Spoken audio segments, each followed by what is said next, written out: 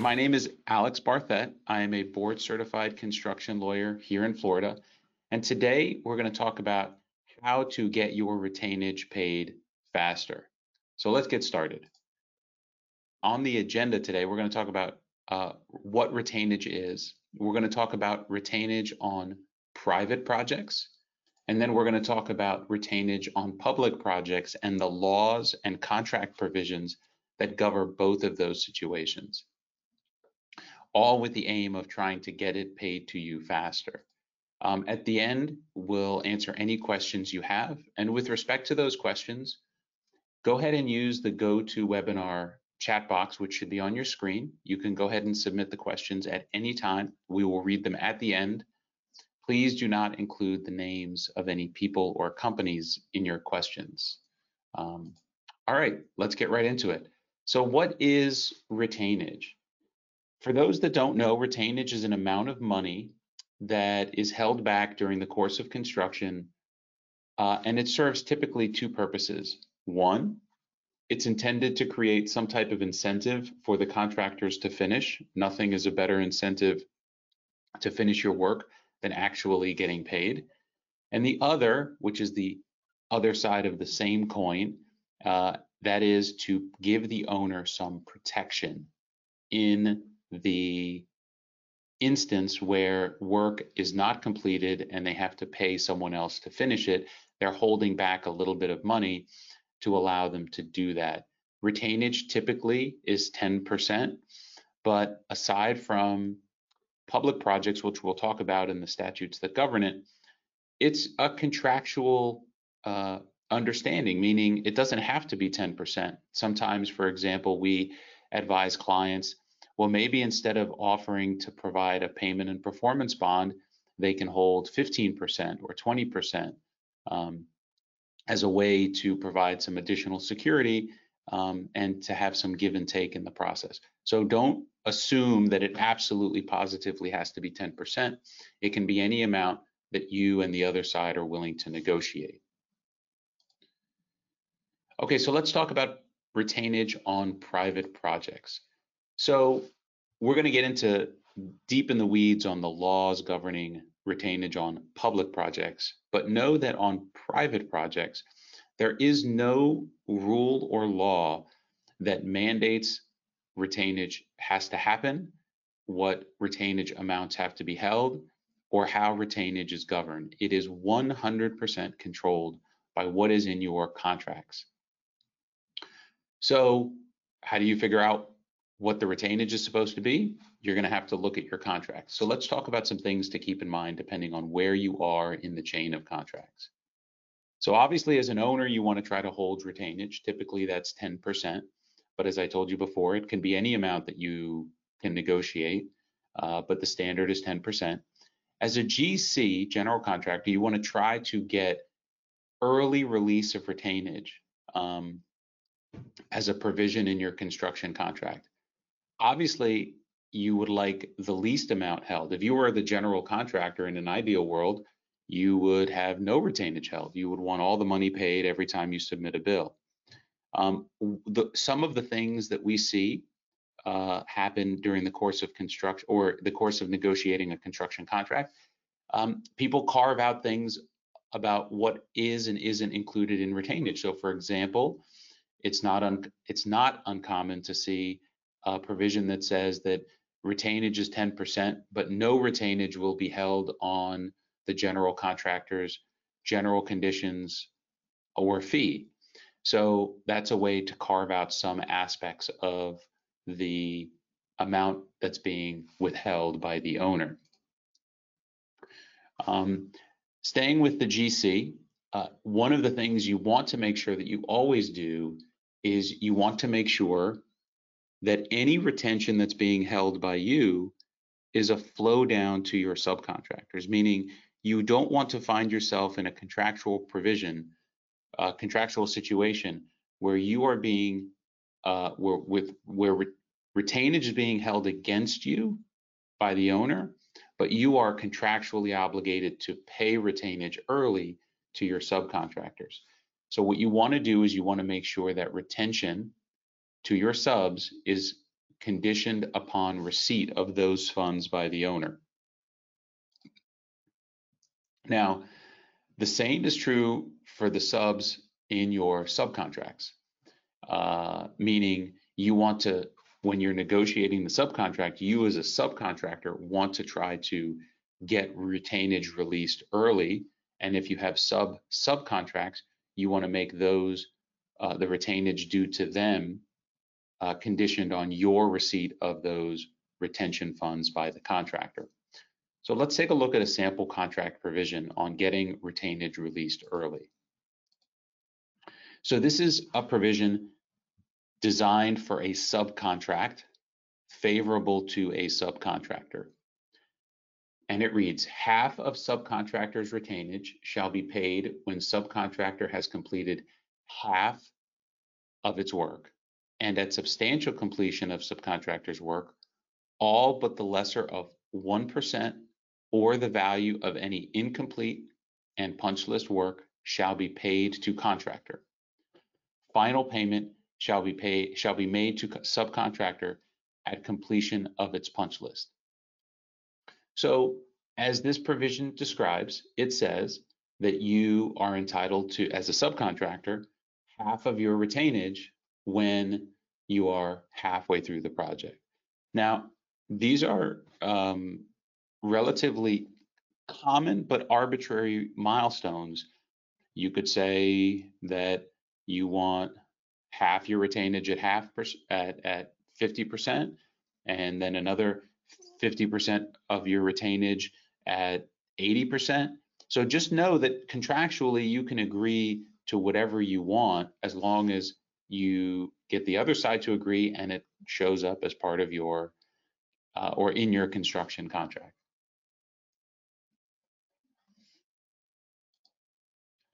Now, if your contract is silent on the release of retainage, then much more likely than not, your retention is going to be held 100% until full and final completion. So what does that mean? That means that if your contract says that they're going to hold retainage, but it has no early retainage release provision, then that 10% is going to be held until the very, very end of the job. So it should be an item that you are actively negotiating, just like you're negotiating the scope and the price and the schedule. Actively negotiating when retention is released is very important. What we typically see on the subcontractor side is that contractors are more than happy to release retainage to you so long as it's released to them by the owner. So as I indicated earlier, they will almost always make it a condition of payment to you, meaning the payment to them by the payment to the contractor by the owner of retention is a condition of the contractor paying you your retention as a subcontractor. So that is not an unreasonable request.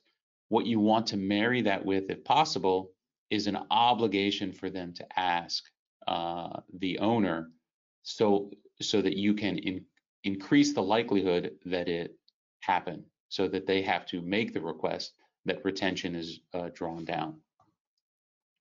So that's retainage on private projects. Let's talk about public projects. Unlike private projects where there are no laws, for Florida construction projects, there are very specific provisions that deal with the release of retention.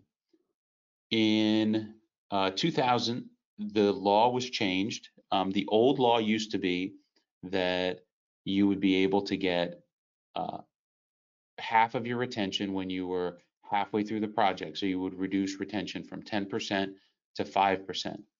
That changed with a recent amendment to various statutes to now a flat 5% throughout the life of the project, so long as the project is in excess of $200,000. Meaning that any project that was advertised for bid or entered into by any government entity after October 1st, 2020 has a flat 5% retention throughout the course of the project. So This is great news actually, because it significantly reduces the amount of retention being held from the outset of the project. You know, reducing retention from 10% to 5% is great. It makes a big difference in a contractor's cash flow, and that flows down to all of the subs and sub trades as well.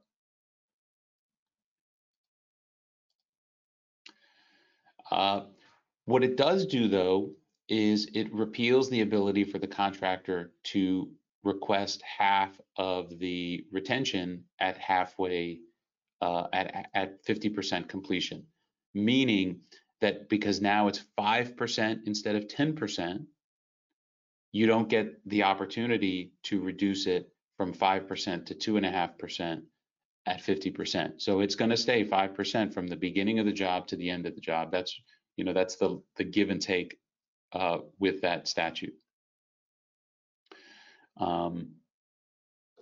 It also prevents the holdback of more than 5% when you have to pay your subs. So the law requires that retention holdback of 5% applies not just to the GC, but to all of its subcontractors as well. So this applies to every state and local government construction project in the state of Florida. There are certain very, very limited exceptions. They're so insignificant that they're quite frankly not even worth talking about. But do know that this does not apply to FDOT projects. So this 5% does not apply to FDOT projects, which are governed by Chapter 337 of the Florida statutes. Now, once a project has reached substantial completion, on projects over $10 million, retainage is due within 30 days. However, for projects over $10 million, retainage is due in 30 days unless it's extended by contract, meaning your contract can require that it be held longer, but it can never exceed 60 days. And then on top of that, the municipal authority, to the extent a good faith dispute exists, can withhold up to 150% of the value of the work to be completed. So it gives them an opportunity to continue to hold back some portion of the retainage so long as there is some type of dispute related to incomplete punch list or work that they are not satisfied with.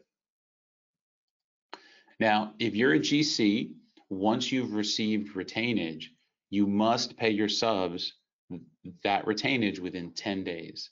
And if you're a subcontractor and you've received that retainage payment from the GC, you have to make that payment within 7 days. And the failure to make these timely payments along the chain, whether that's from the municipal authority to the GC, or from the GC to the sub, or the sub to the sub-sub or supplier, the party that has been aggrieved has the opportunity to make a claim for up to 1% per month of additional interest. So even if your contract says that you're only entitled to 1% a year of interest, with respect to this retainage that's being withheld in violation of the statute, you're entitled to 1% per month.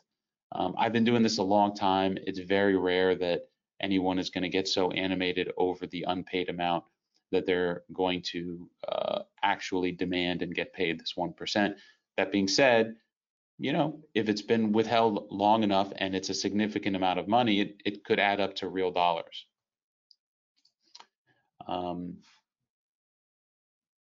While not able to change the foregoing as a GC, as a sub, adding early retainage release in your contracts on a public job is still very, very important. So know as a GC, you are governed by the provisions in this statute. So the municipal authority has to comply with those rules. And even if you're a sub, they still have to comply with those rules with the GC. But that doesn't mean that you can't negotiate something potentially better as a sub. So for example, if you're a sub on a public project, you may want to try to include in your contract with the GC earlier release of retainage, so even less than the 5%. It may not work, but if you get it put in your contract, and that's a contract provision between you and the GC, even though they may not be entitled to their retainage, they're technically obligated to pay you. Again, it's pretty rare that we see a GC find himself in the pinch of having to pay subs because they always make it conditioned on receipt by the owner. But having a contract provision is always very helpful if you can. So with that, we are officially done. Goodbye, everybody.